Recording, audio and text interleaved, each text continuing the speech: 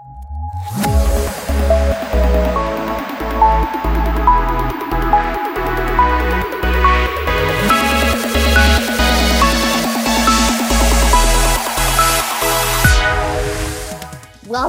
to episode 75 of Monday State of Mind.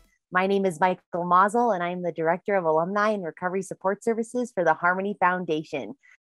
We are in October. Halloween. Is anybody going to dress up? Let me tell you, I am dressing up. Me and my husband are actually going to be with my niece out in Chicagoland for Halloween, and she's picking our costumes.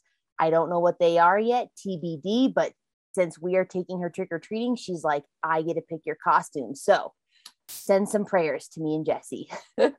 Anyways, with that being said, all of you amazing listeners, new month, new theme, here we go. I feel like I say this all the time, that every theme is my favorite, but every theme is my favorite because I just freaking love this so much. So theme to get settled into today, all of you amazing humans, is putting sobriety first so everything else doesn't come last. I'll say that again. The theme for October is talking about what does it mean to put sobriety first so everything else doesn't come last? And ultimately, what does that do for our state of mind? So again, like, what does that mean? I have to tell you guys, when I first heard this saying, and I heard it in the rooms of Alcoholics Anonymous, because that is my way of going through recovery, is the 12 steps.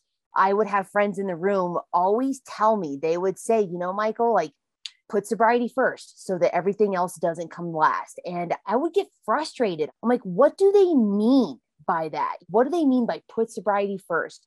And then they would go on to say, don't let the gifts of AA keep you from AA. Another way of saying putting sobriety first so everything else doesn't come last. And at first I was like, oh, like it was frustrating. But then after sinking into it and talking with people in the rooms, it started to make sense. Because again, everything that I have today, and I'll speak for myself, everything that I have today in my life, the peace that I have, the serenity, the roof over my head, the car that I drive, the job that I have, everything that I have is a result of me choosing sobriety, of me choosing to work an active program of recovery so that I can stay on the straight and narrow, so that I can show up with my head screwed on straight and not spinning. And so I have to always remember to take that step back and remind myself, Michael, when things are going well, job's going good, my marriage is going great, friendships are awesome, that's a result of me working a program of recovery. And so in order to continue these relationships, to continue to have this life, I have to show up for my recovery. So that means I have to be able to continue to go to meetings, to pray, to do my readings, to talk to another alcoholic, to be of service. Those are the things that have gotten me to where I'm at today. And what I have to say about that is that sometimes for the person that's not in recovery, what I like to call you normal humans, they don't always understand it. And it's something that a lot of people struggle with, especially in marriages, if one person's in recovery and one's not. With friendships, I have normal friends that still to this day ask me, they're like, why do you still go to meeting? Or like, why do you still do these certain things? And it's simple. I have a disease. I have a dis-ease. And if I do not do these certain things every single day, then my dis-ease will be rearing its ugly head. And so it's important for us to be able to also communicate to our friends, family, and loved ones, hey, this is now a part of my life. My recovery, my sobriety, like this vehicle is allowing me to drive my bus of life down the right way, not like a dumpster on fire in the middle of I-70, right? And so I want to say there are days where I'm like, oh, putting my sobriety first, because sometimes it feels like a chore. And I can be totally honest with you guys. Like sometimes, yes, it feels like a freaking chore, but then I have to sit there and because that's my ego, right? That is my ego that sometimes tells me on certain days, oh, Michael, like you don't need a meeting, or Michael, you don't need to reach out to another alcoholic. Michael, like you can self-will. And when I listen to that, like that is when things go sideways. And so I have come to realize on those days where I'm in resistance, that is when I really need to just double down and work that much harder on my recovery. And something else I want to share with you guys also is not just looking at putting sobriety first so that everything doesn't come last in the grand scheme of things, looking at like all the time that I do have in recovery, which by any stretch of the imagination is not that much. But it also comes down to not just looking at that, but getting down to a granular level and looking at it comes down to just today, because it doesn't, in my opinion, it doesn't matter how much time I have. What matters is what I have today, right now, in the present moment for my sobriety. So what am I going to do today to put my sobriety first so that everything else in my life doesn't come last or doesn't suffer as a result of me not working on my recovery? And so sometimes I have to get that simple, you guys. Like, so today, even this morning, I had to get up. I had to ask myself, hey, am I going to be an ego today, or am I going to choose humility? Am I going to ask for help? Am I going to choose to be of service and talk or text another alcoholic today? Because like I said, guess what? Like my life will get better and continue to be good when I choose this. When you talk about it from a state of mind perspective, I feel at peace and I don't feel like I'm spinning out. And a lot of you can probably relate to that spinning out feeling. And I don't have that when I choose to put sobriety first. It's hard, to be perfectly honest. There are times, I just said earlier, it's hard because sometimes I'm human, and sometimes, yes, I want to forget that I have this disease and that I have to keep at bay.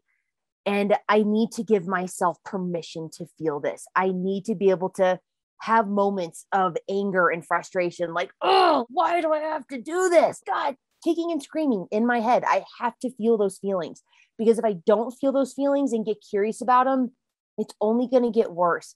And so I don't want any of you that are listening to this podcast that are in recovery to beat yourself up if you have those hard moments where you're like, God, sometimes I just wish I could just forget that I have this disease, that I have to keep at bay and I have to do these things in order to live a really great life. I want to give you permission to be like, hey, it's okay to get upset. But then what I also want to tell you is that you have to also bring yourself back to being like, hey, where's the gratitude? Where can I find just a piece of gratitude for my disease? Because in all honesty, my disease has allowed me to have a life that's, I should say, regimented. Yes, it's allowed me to have a more regimented, skilled life in the sense of like, I get to look at myself every day, and look, we get to look at ourselves and we don't get to run away. And those are gifts, you guys. Like those are actually gifts. It's not a burden. But again, understand and have grace for yourself that you are human. Something else that I want to also say, that on a more personal note, when I'm looking at putting sobriety first so that everything else doesn't come last, is I want to bring in the fact of being married to somebody that is also in recovery. And that is something that Jesse and I, when we first got together, we talked about. Him and I, we are second in each other's lives. What comes first is our recovery. Yes, I'll get frustrated if he's like, I need to go to a meeting, or I need to go to a meeting, or I need to do this, or I need to do that. And I have to take a step back and say, hey, you know what? You're right. You do have to do these things, because if I want you to show up for me, and if I want you to continue to be this incredible human, this amazing person, you do need to put sobriety first. I'm going to share with you guys that even in my husband's wedding vows, the last thing he said in his vows was, Michael, in order to keep all of the promises that I have made to you today, I need to put my recovery first. And it is the honest truth. And when you can look at that, and when I can feel it and understand it, that's when I'm like, okay, I get it. Your recovery, my husband's recovery, must come first so that he can show up in the way that I need him to show up. My recovery must come first so that I can show up the way that I need to show up, as a wife, as a friend, as a coworker, as an advocate. It's powerful stuff. It's really, really powerful. And sometimes, yes, embrace the emotions with it, but also understand, in order for us, I will bring it back to our state of mind. In order for our state of mind to be at peace, we have to find that gratitude for our dis-ease, and it's funny. I like to say, like, it's not just a disease, it is a dis-ease. Like, oh, like I am in dis-ease right now. We have to find that gratitude for it. And so I really hope that in this episode, you can find gratitude if you are in recovery. And if you are kicking and screaming in recovery, like, I don't want to put this first, this is your invitation to choose to put it first. Because when we do these simple but not easy things, life gets and stays really, really good. That's what I got for you to kick off this amazing October theme of putting sobriety first so that everything else in our lives do not come last.